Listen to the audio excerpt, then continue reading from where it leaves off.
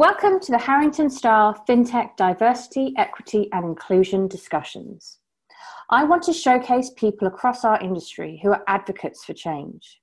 I love to celebrate the wins, but we know there is so much more to be done to ensure that change actually happens to build a truly inclusive industry. In these diversity, equity and inclusion discussions, I have a number of series. The Humans of Fintech, the Talent Surgery, the Maternity and Paternity Stories, and the longest running of all, the Women of Fintech podcast series. I do lots of work to drive change campaigns across our industry to increase inclusion within the workplace. So please contact me to see how we can partner together. You can contact me through LinkedIn or on my email, nadia.edwards-d@harringtonstar.com. In the meantime, enjoy the show.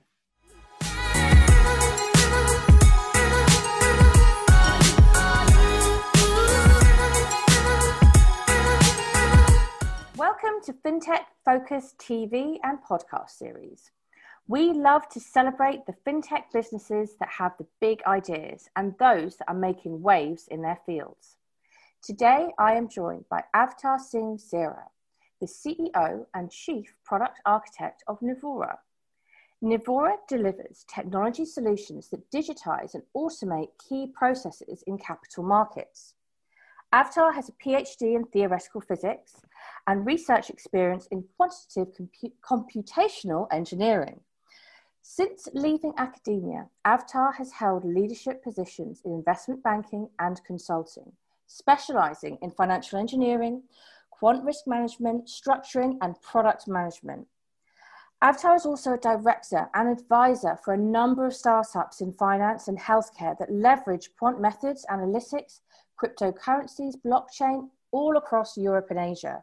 So today we're going to learn all about Nivaura. So welcome, Avtar. It's great to have you here on an episode with us. Thank you, Nadia.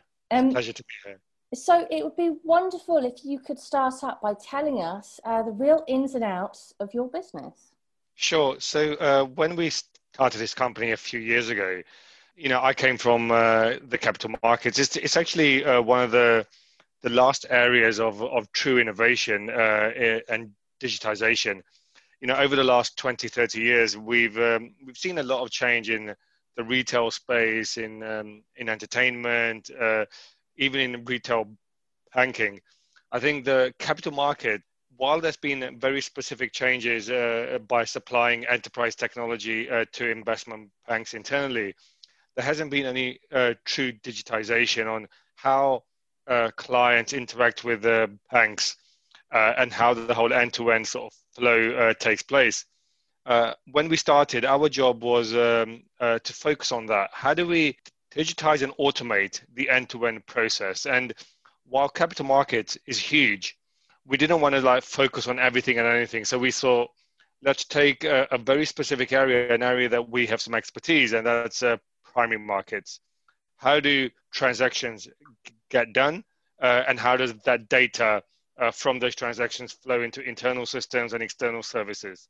So that's essentially what we focus on. Amazing. And I think it's really interesting how you're talking about that digitization, because it's definitely something that everyone's starting to talk about now, and you guys seem ahead of the rest on it. So that kind of takes me to my next question, in terms of what you think Nivaura does that sets you apart from your competition and other people doing similar things in the marketplace. Yeah, so we are completely focused on creating a solution that enables digitization of a process. So how do you take a process that's quite manual and quite paper heavy, but you start utilizing technology for that process? That will be the whole process of digitization. And then once you start to digitize the process and you have all the data and the document in a form that can be easily communicated with a variety of organizations and people, the next step is how do you then start automating it? That means removing the manual intervention. Now, the key aspect is, while there's a lot of other organizations that try to do that, they are focused on a very specific and a hard-coded sort of a workflow solution for supporting transactions or supporting some kind of a workflow within primary markets.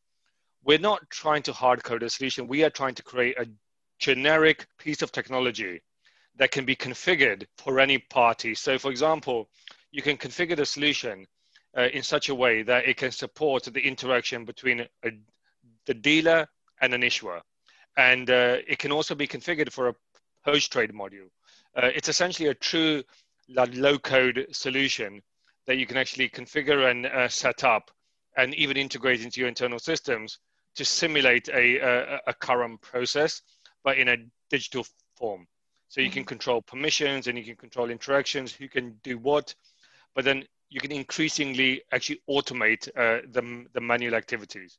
Yeah, fantastic. And I think that's really, really useful to hear that, because there are so many different solutions out there in the marketplace that actually are incredibly complex to do that integration. So it's great to hear that this is a real focus of yours to make that simpler. So tell us a bit about the light bulb moment for you and Nivaura.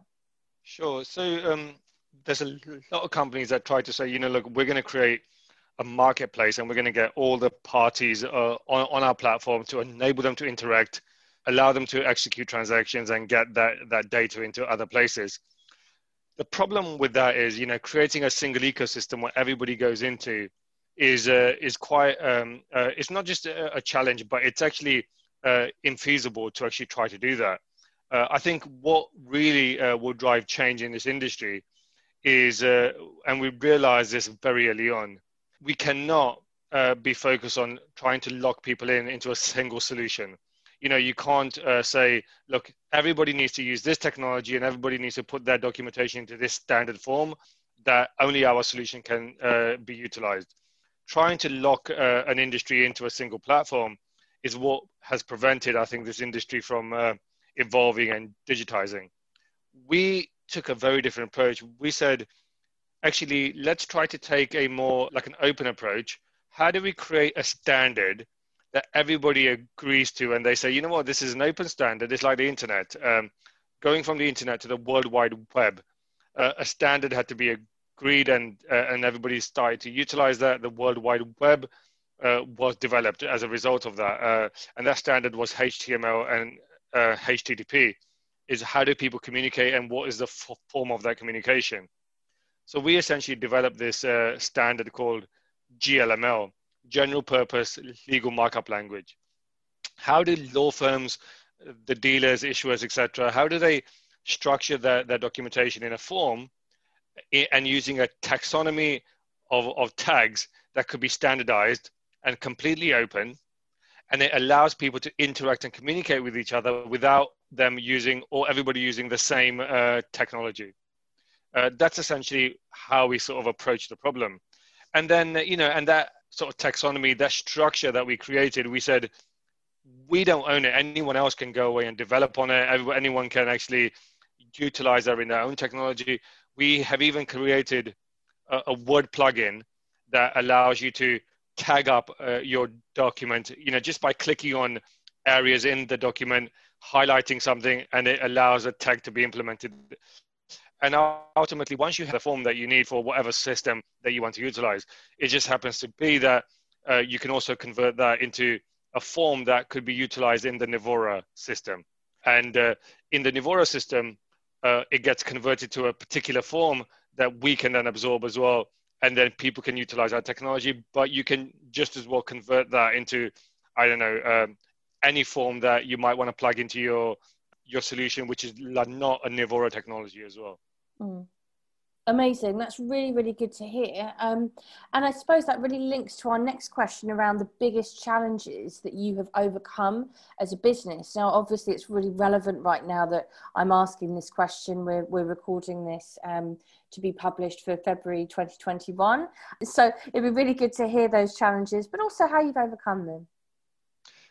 Yeah, sure. I think from the very beginning, as I said, the documentation in this place is quite complex. So putting it in a structure that could be machine readable, that the technology can actually understand, okay, this means this means this, is the first step. And ultimately, once you've got that data, how do you structure it in a form that could be sent to other stakeholders in a transaction? So like a paying agent, or to a clearing system, etc. All of these transformations of the data was an initial challenge that we had to overcome. But once we have the data standards, then doing the conversions becomes a little easier. So that's something that we overcame quite early on.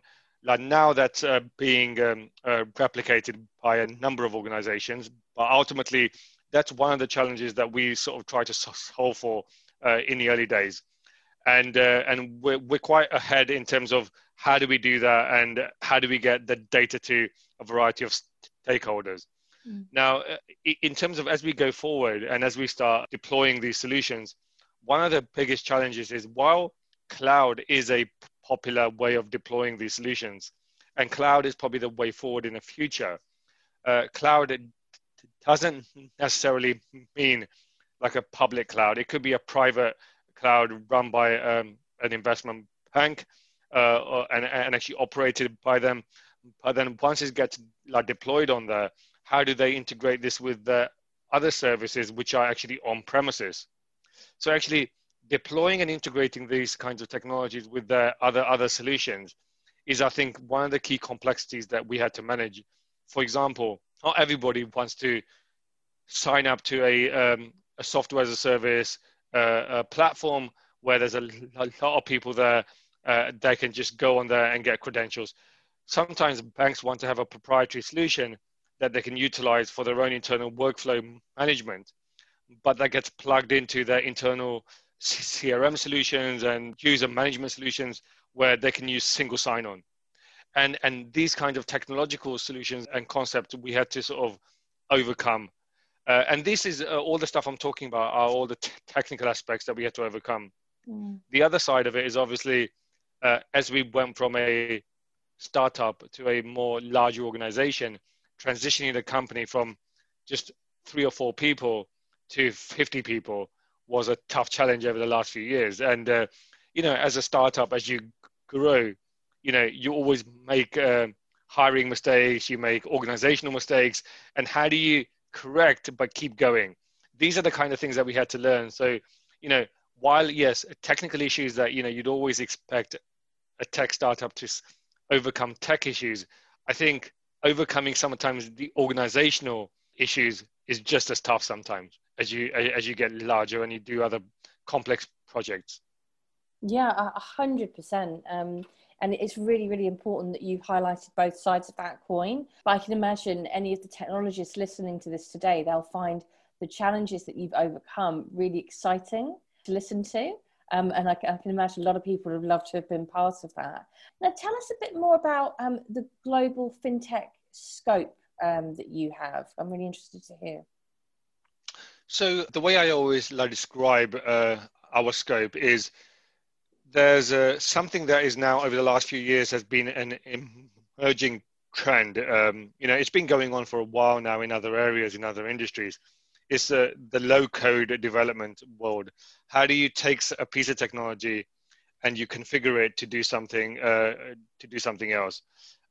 We've probably all seen tools online where you can drag and drop things onto a screen, and then you can actually create a web page without any coding. So we've all seen that. When we started Nivaura, we had the vision of doing that for a capital markets workflow tool.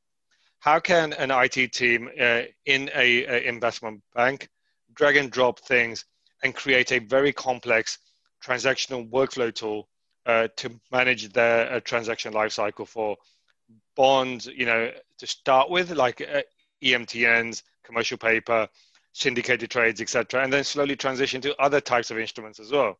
So ultimately, how do you configure and deploy a solution without any coding? Obviously, to get to the no coding part, you have to start with the minimum coding part. So this is why where we are right now, we call it the low code development strategy, by creating a solution that can be configured with very minimum coding. So you can actually set up what your workflow looks like, what the key phases are in a workflow, who has access to various things, what kinds of documentation you utilize, what kinds of interactions and where the data goes, what transformations are there. You can configure all of that during the runtime of the platform. You don't need to take it down. You don't need to compile things. You can actually fully configure with zero downtime. And ultimately, that's essentially our scope, to create a solution that can be deployed with the minimum level of configuration and complexity. So an IT team for a bank can set something up and support their transaction teams front to back to interact with their clients. Yeah, and I think that will 100% set you apart. It's really interesting to hear because there are so many solutions for different things across the whole of the marketplace, but having such a clear focus on that low downtime, low code, it's really unique that you've come so far with it. So tell us a bit more about your plans for 2021 and beyond. So the one thing that we've been sort of developing in the background, and we've started to test it now in the US and various other jurisdictions, is we know that not everyone is going to start their journey using digital documentation. So people are not going to type stuff in always and expect the documentation to be created. Sometimes they create the documentation offline. They agree something with someone else. They draft a term sheet. And then they've got that now. How do they get that into our system? We don't want people to type stuff in. So we've actually been developing tools like artificial intelligence tools to extract information from complex documentation and then populate our workflows. So essentially, if an organization deploys that technology for front to back transaction management, it doesn't matter how they get the initial data. It can be fed into the system either through the manual entry, if they want to directly import and agree things straight into the system. They can do that through an API, so they can feed that into the system through structured data feed, or this new advanced module that we've developed, where if they've agreed something in a form that's been signed off, scanned, and input into the system, they can feed in an image of the document. Our system will conduct OCR, extract the data, do candidate identification, and feed that into the system. So that level of advancement on the three ways of getting the data into the system, I think is going to be a game changer for some of our clients, where some of them are saying, yeah, we would use it a lot more if we didn't have to type in information that we've agreed offline. So that's going to be a game changer. And with that sort of technology, we're pushing quite heavily across various jurisdictions in the US in particular, where there's a lot of this activity going on offline, and they want to feed it in to the system for their operational purposes. But that becomes a bit of an overhead to agree something and then type it into our system and then to manage it there. But ultimately, this would allow a seamless interaction to allow something to happen offline, feed it into our system, and that would then feed it automatically into all the other areas of the transaction lifecycle. Wow. So there's so much that's going to be done to progress things forward. So it's so exciting to hear all about that. It's been absolutely brilliant to learn more about who you are as a person, who you are as a business, and what your goals are and what the mission is, and just all of those challenges that you are just taking in your stride. So it's been brilliant to learn about everything. Thank you so much for joining us on Fintech Focus. Thank you, Nadia. It's been a pleasure to be here.